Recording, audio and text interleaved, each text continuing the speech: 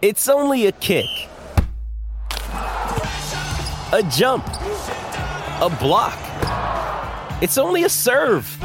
It's only a tackle, a run. It's only for the fans. After all, it's only pressure. You got this. Adidas. At Evernorth Health Services, we believe costs shouldn't get in the way of life-changing care, and we're doing everything in our power to make it possible. Behavioral health solutions that also keep your projections at their best? It's possible. Pharmacy benefits that benefit your bottom line? It's possible. Complex specialty care that cares about your ROI? It's possible. Because we're already doing it. All while saving businesses billions. That's Wonder made possible. Learn more at evernorth.com/wonder. This episode is brought to you by Shopify. Do you have a point of sale system you can trust, or is it a real POS? You need Shopify for retail. From accepting payments to managing inventory, Shopify POS has everything you need to sell in person. Go to shopify.com/system, all lowercase, to take your retail business to the next level today. That's shopify.com/system. Welcome to the New Books Network. Hello and welcome to another episode on the New Books Network. I'm one of your hosts, Dr. Miranda Melcher, and I'm very much looking forward to this conversation with Lyndsie Bourgon about her book titled Tree Thieves: Crime and Survival in North America's Woods, just out in 2022 from Little Brown. This is an absolutely fascinating story, as you can probably tell from the title. Lyndsie takes us through the underbelly, really, of the illegal timber market, focusing on the west coast of North America, both in the United States and Canada, helping us understand what is happening. Why do people illegally cut down trees? What do they do with it? What are the communities where this is happening? And kind of what are the more structural forces that have led us to this place? And really takes us inside all of these sort of tricky and interesting conversations. So Lyndsie, I'm so thrilled to welcome you to the podcast to tell us about your book. Thank you for having me. I really appreciate it. Could you start us off by introducing yourself a bit and explaining why you decided to write this book? Sure. Yeah. So I am a writer and an oral historian. And in 2012, I heard about an 800-year-old cedar tree that had been stolen off the coast of British Columbia.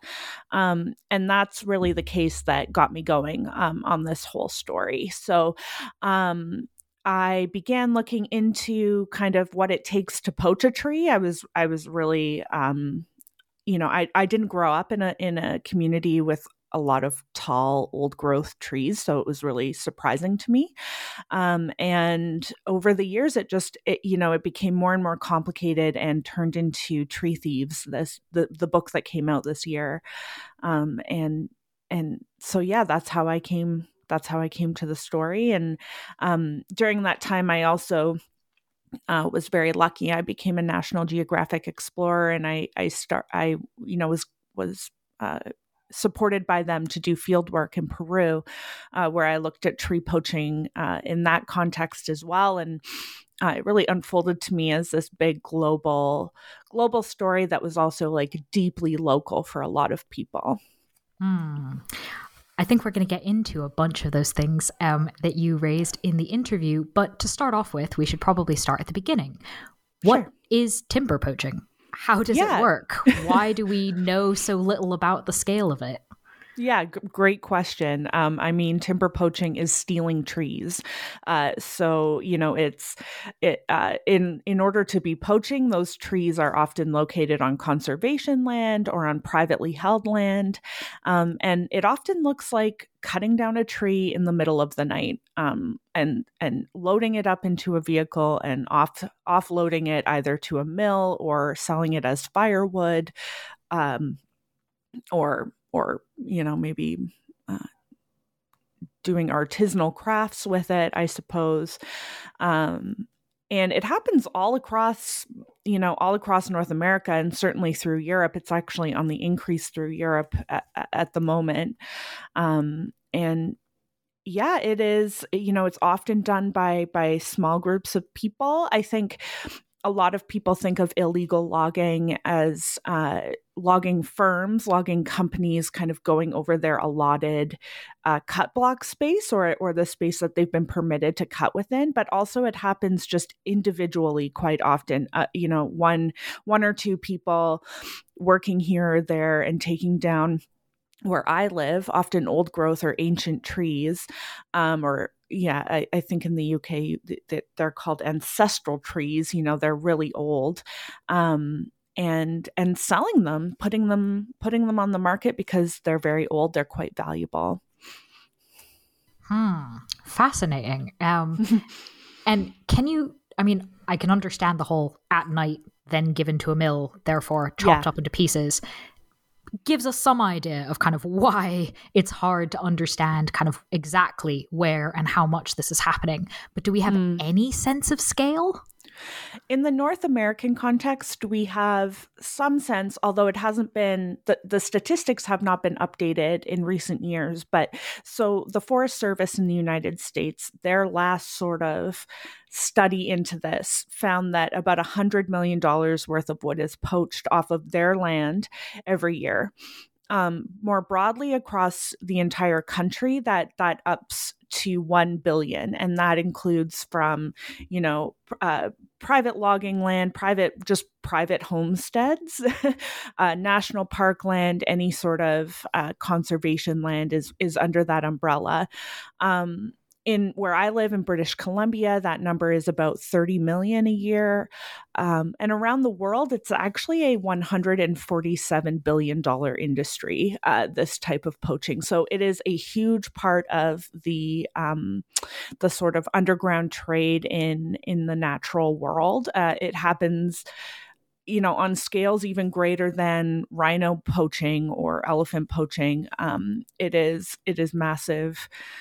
In terms of its share of the underground illegal wildlife trade. Wow, yeah, that really does put it into perspective. So and it happens it happens in all sorts of countries and reasons. Like, for instance, right now, due to the energy crisis, Europe, particularly Germany, they've noticed that there's an increase in firewood poaching from their forests, and so it tends to come and go based off of like public and social need and the state of economics and kind of global factors, which is also really kind of interesting and something we might not always think of. Well, I think one thing that you raised in your first answer that really came through in the book quite helpfully was that this is both a global issue, but also, as you said, an intensely local one. Mm-hmm. And that was one of the really helpful contributions of the book, is to go deep into the localness of it.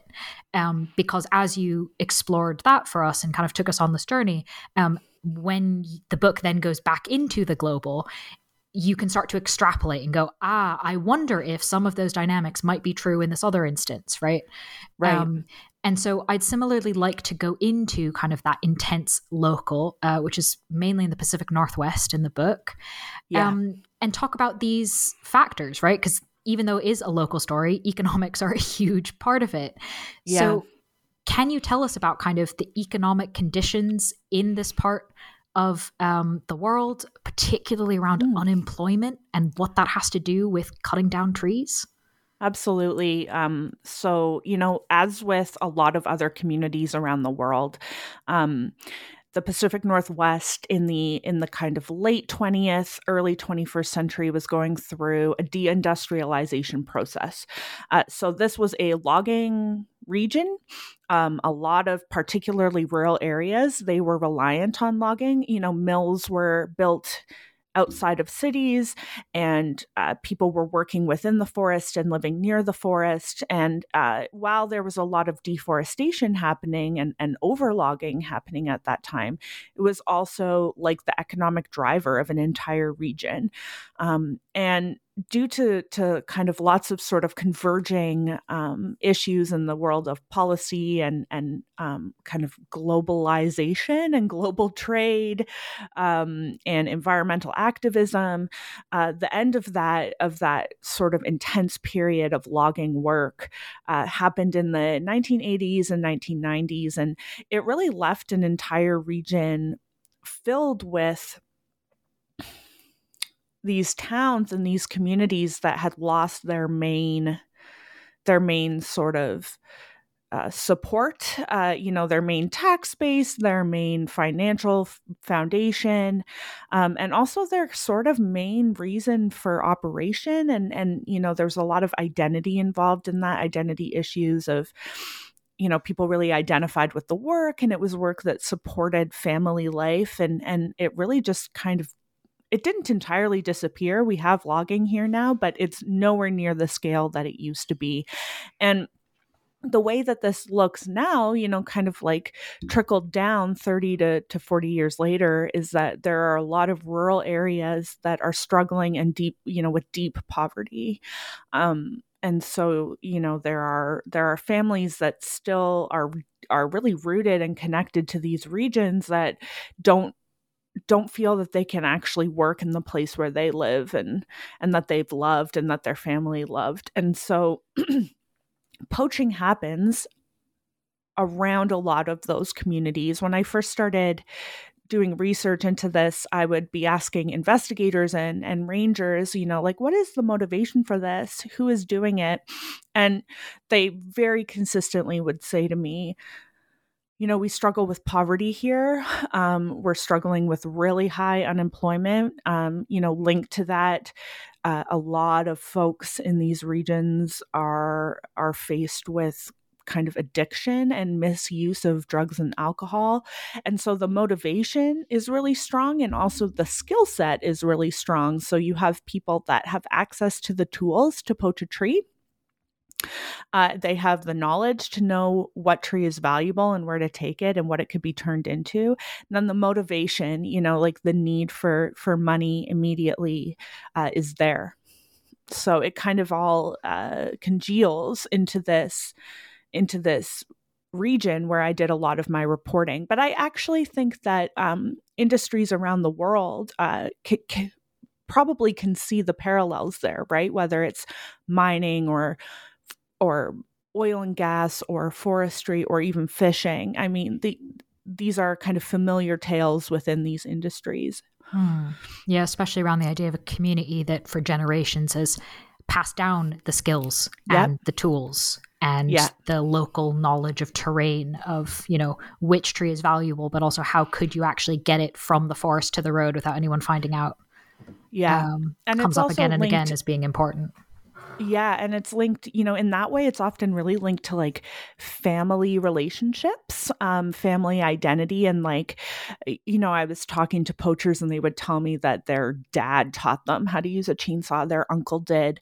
They were around this their whole life. And so I don't think those things are I don't think you can separate those details also from the sort of technical part of the poaching itself. It's all sort of messed up and interlinked together.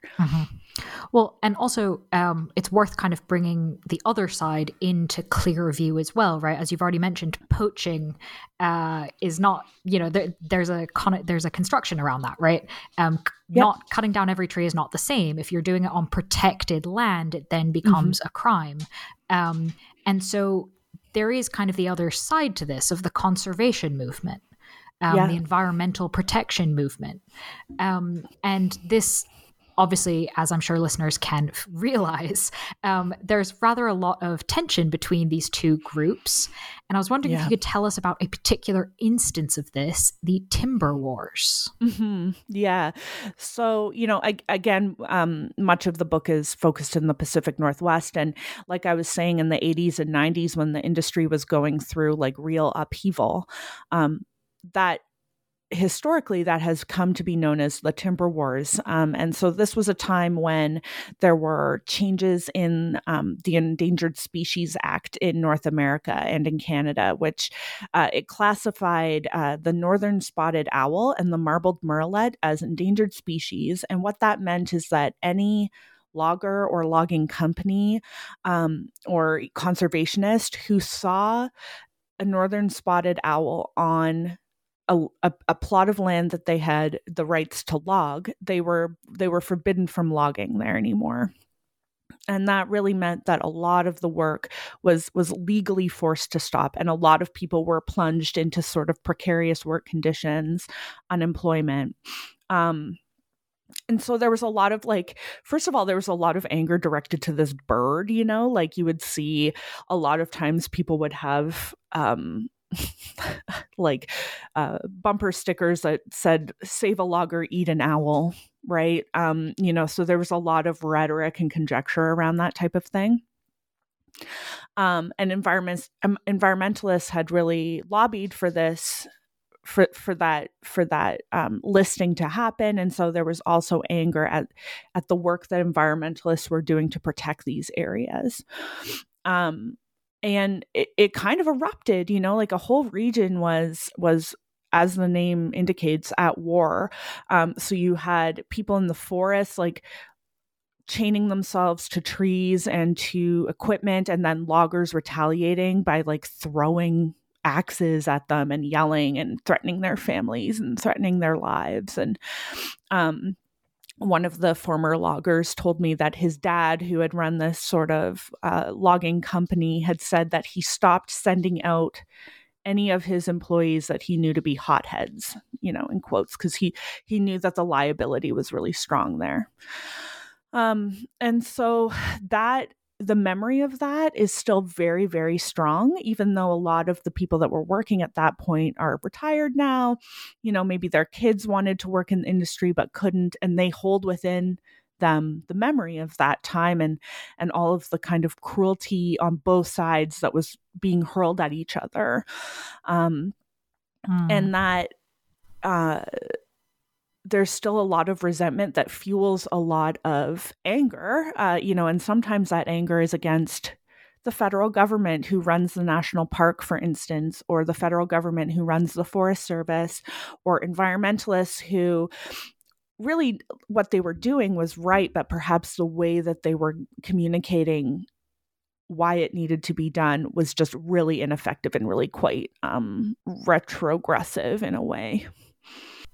So that, in addition, of course, to your earlier answers, really helps us understand why this is not a simple solution, right? No. Why this is multi-generational, ongoing. Mm-hmm. There are some really clear tensions here, which, of course, makes the sort of accepted or expected task, I suppose, of the park rangers, of the government in going after crime, in this case, illegally cutting down trees, really hard, I imagine, politically, in addition to the obvious kind of, someone's cut down a tree, how the hell do you know what happened next? There's no blood. There's no, it's a difficult crime, I imagine, to deal with as a kind of forensics exercise.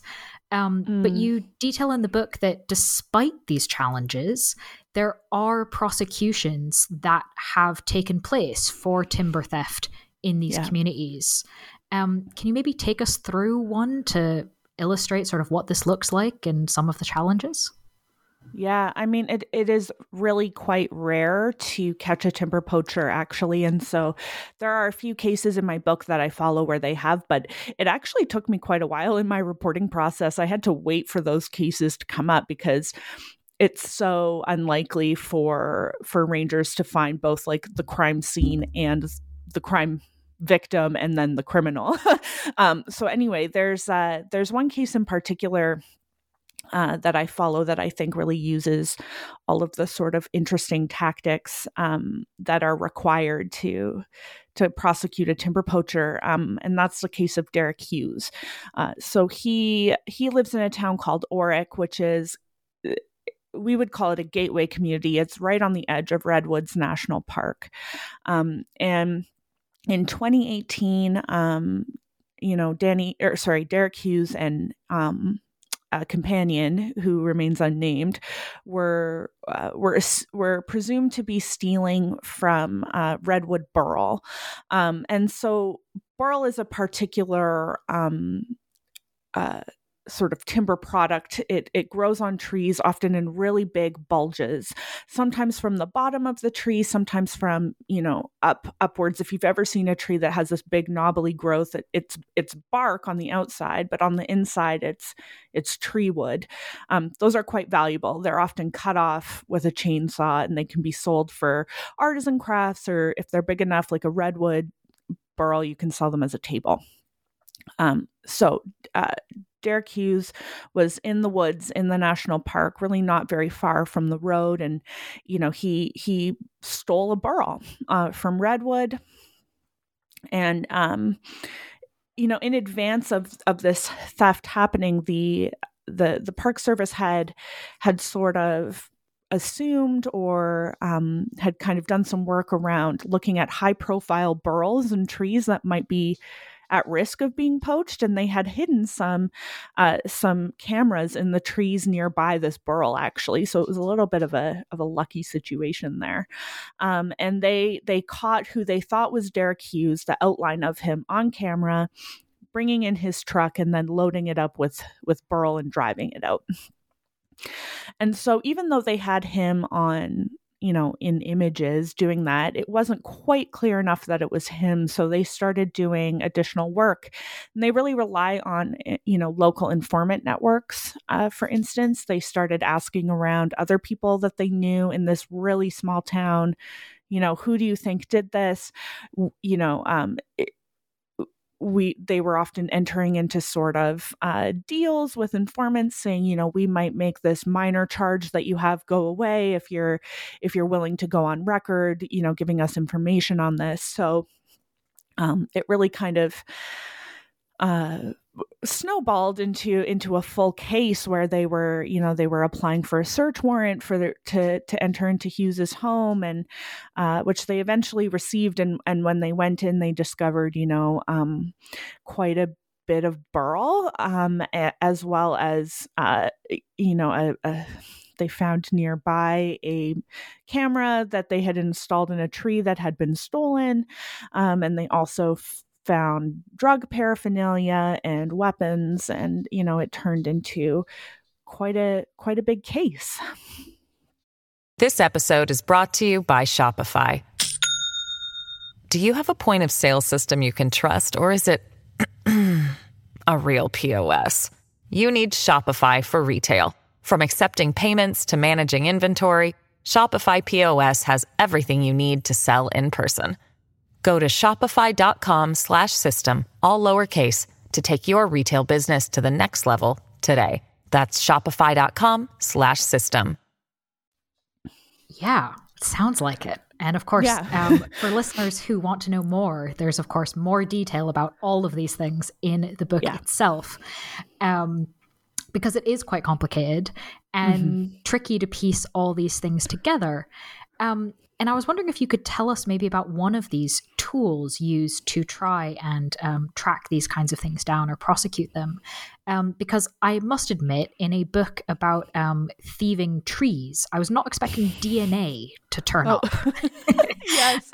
quite so prominently. So can you tell us about how DNA and sort of related technologies are being used to investigate these kinds of thefts, protect trees? Yeah. So there's actually two separate research labs, both of them located in the state of Oregon, that have developed sort of a DNA approach to identifying timber that may have been poached. And part of the reason for that is because if law enforcement, for instance, is tipped off that, a mill has purchased wood that might be illegal, but it's already been milled into planks, it can be really difficult to say, well, we know for sure that that's redwood, and we know for sure that that came from this stump that we've been looking for the wood from. So there was a real need to be able to, use kind of more focused technology to look at the individual tree itself and to be able to try and match it to particular sites. And so actually very recently in the last year, the first tree poaching case that kind of led to a guilty verdict using DNA technology went through the court system. And so the way that technology works is that, you only need a very small amount of the tree itself. So it can be a shaving from the product. It can even be sawdust found on the floor of a vehicle. And there are a couple ways from there that you can extract DNA from it. But really what both of these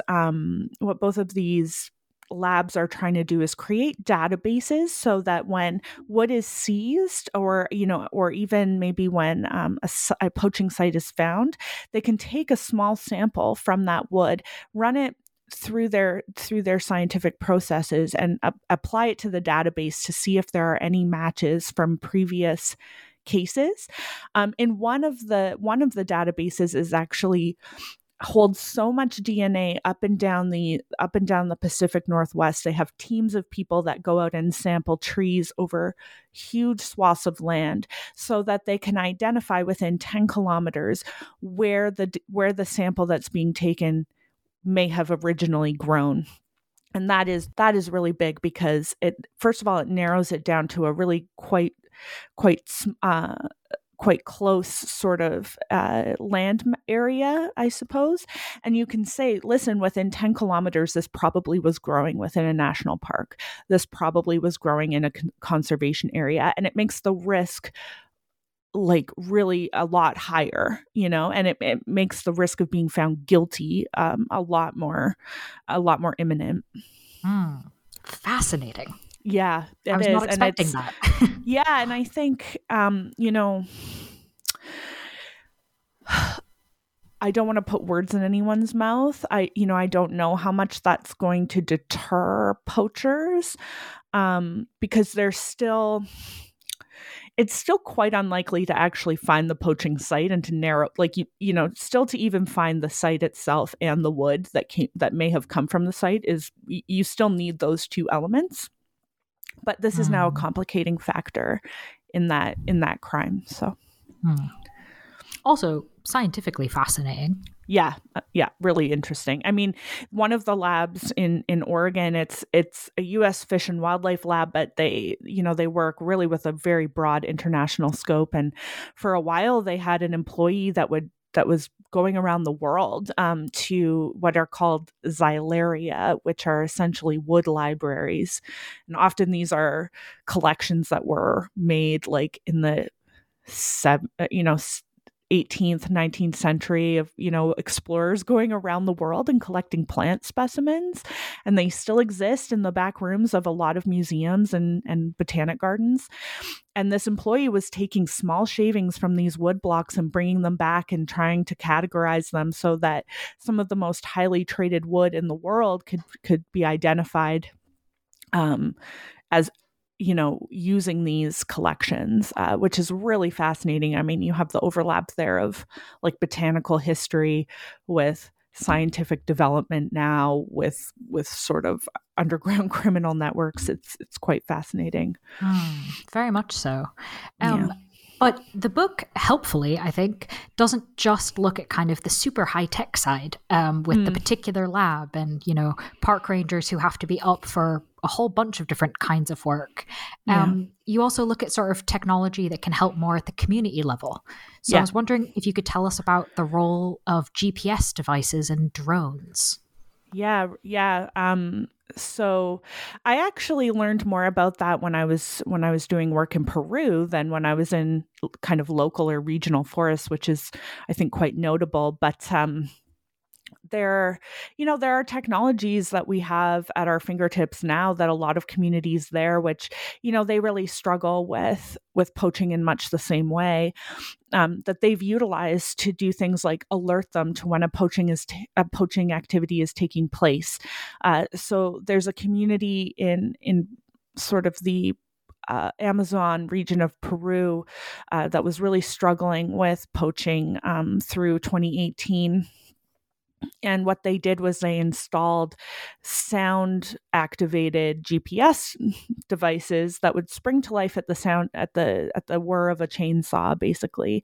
And it would alert local wardens that were, maybe they were living in the forest because they were forest wardens, but I mean, they can't have eyes on everywhere all at once. So it would alert them, and they would be able to communicate with their local community and their local law enforcement as a way to try and catch the poachers while it was happening, because then you would have the proof of who did it and the tree that was being cut down and where. At the same time, there's another community that, their traditional territory, are often really huge swaths of land. And again, they could only have so much kind of warden presence, ranger presence on that land. And so they were using drones to fly over some of the kind of more remote elements and bring that footage back. And they were seeing within that footage huge areas of their traditional territory and their protected forest being cut down by people that, in some instances were kind of setting up whole camps in the wilderness and building roads to take the wood out. And so that's kind of accessible technology that also means that communities are in charge of monitoring their own land. Yeah, that's a really important piece of this, obviously, as well.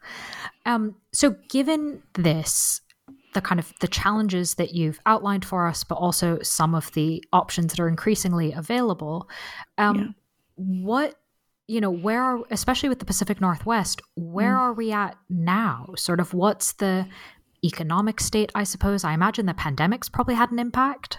Yeah, it really did. I mean, I think around the world, we were hearing stories about like the cost of building materials going up. And there are a couple of notable cases here where people were like breaking into building supply stores and stealing lots of plywood. So there's that. There's also increased demand for firewood, like I mentioned earlier. So, there's kind of notable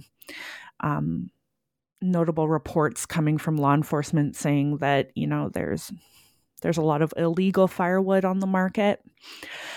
The pandemic really sent wood prices on a crazy roller coaster ride. And so there was a real, in British Columbia, where I'm from, there was a real sort of problem there where poaching was on the rise because wood was increasingly in demand and also very expensive. And people were able to kind of maybe mill it into sort of rough materials and sell it, for instance, on Facebook Marketplace for, in their local community pretty quickly. At the same time, we actually also in BC, there were a number of park rangers that were redeployed to work along the border because our border to the United States was closed. And so there were fewer rangers in the forest looking for this crime at the same time. So it was kind of a little bit of a double whammy. And there were some community forests even that were reporting at that time that just hundreds of trees were being taken from their land and poached. So. Not a great state of affairs, but no. Thankfully, at least from your book, we're aware of it.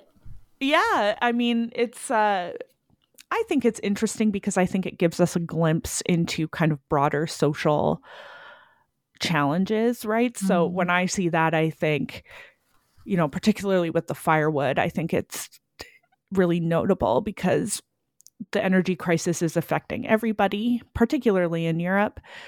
And you might see people poaching wood that otherwise wouldn't have before, but that are relying on wood for their heat now.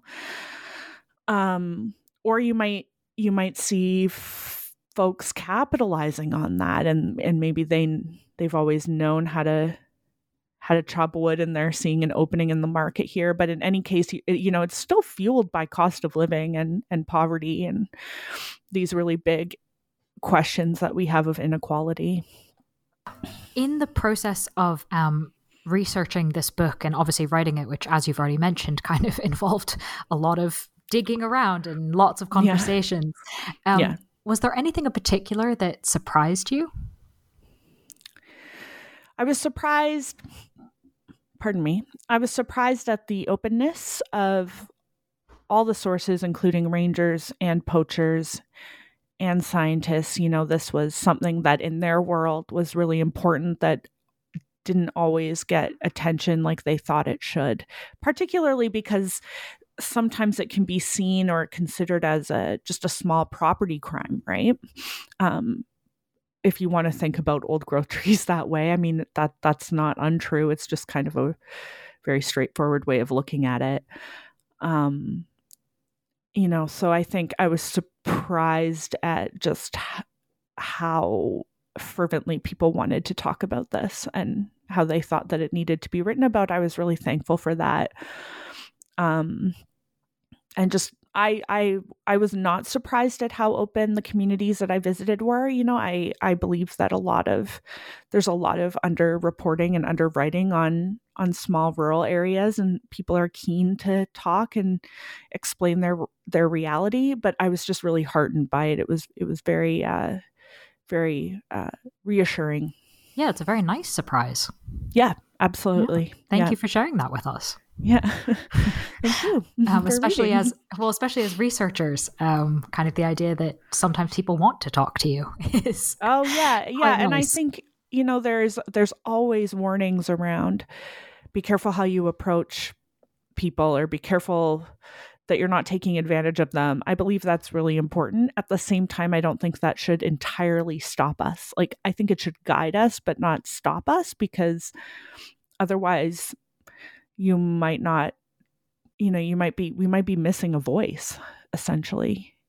Well, I would be interested, and I think our listeners would be, to learn perhaps a little bit more about your voice, if I'm allowed one cheeky final question. Sure. This is a little bit mean because the book has pretty much just come out, but oh, yeah. Is there anything you've got your eye on next? Yeah, well, the final chapters of Tree Thieves really digs into community forests and community land management. And I'm hoping that that's where my next project will take me, is kind of looking at community buyout, particularly in Scotland, actually, and the power that provides to smaller rural communities in sort of ensuring that towns are viable, that people don't have to commit crimes, for instance, where they live, because they are finding local economy there. So I'm really interested in sort of questions of, I could go on and on about this, but I'm really interested in questions of sort of managed degrowth and how local economies might actually play a bit more of a role moving forward, in sort of keeping communities knit together through the environment. And I think part of the lesson of the timber wars is, for instance, that no other industry could effectively replace to the same level what the timber industry was doing, but at the same time, a lot of communities were just left behind. Like that, there weren't a lot of opportunities for them to, for instance, own a mill or sustainably log from the national park if the national park needs it. And so I'm really interested in how community economics might be a solution to some of these problems. Okay, well, that sounds very cool. So yeah, if I don't know. Thanks. If that becomes a book, we'll definitely have to have you back to tell us I would love all to. about that. Yeah. But in the meantime, while you are investigating that, listeners can read the book that we've been discussing, which again is called Tree Thieves, Crime and Survival in North America's Woods, out in 2022 from Little Brown. Lyndsie, thank you so much for being with us on the podcast. Oh, thank you for having me. It was a great conversation.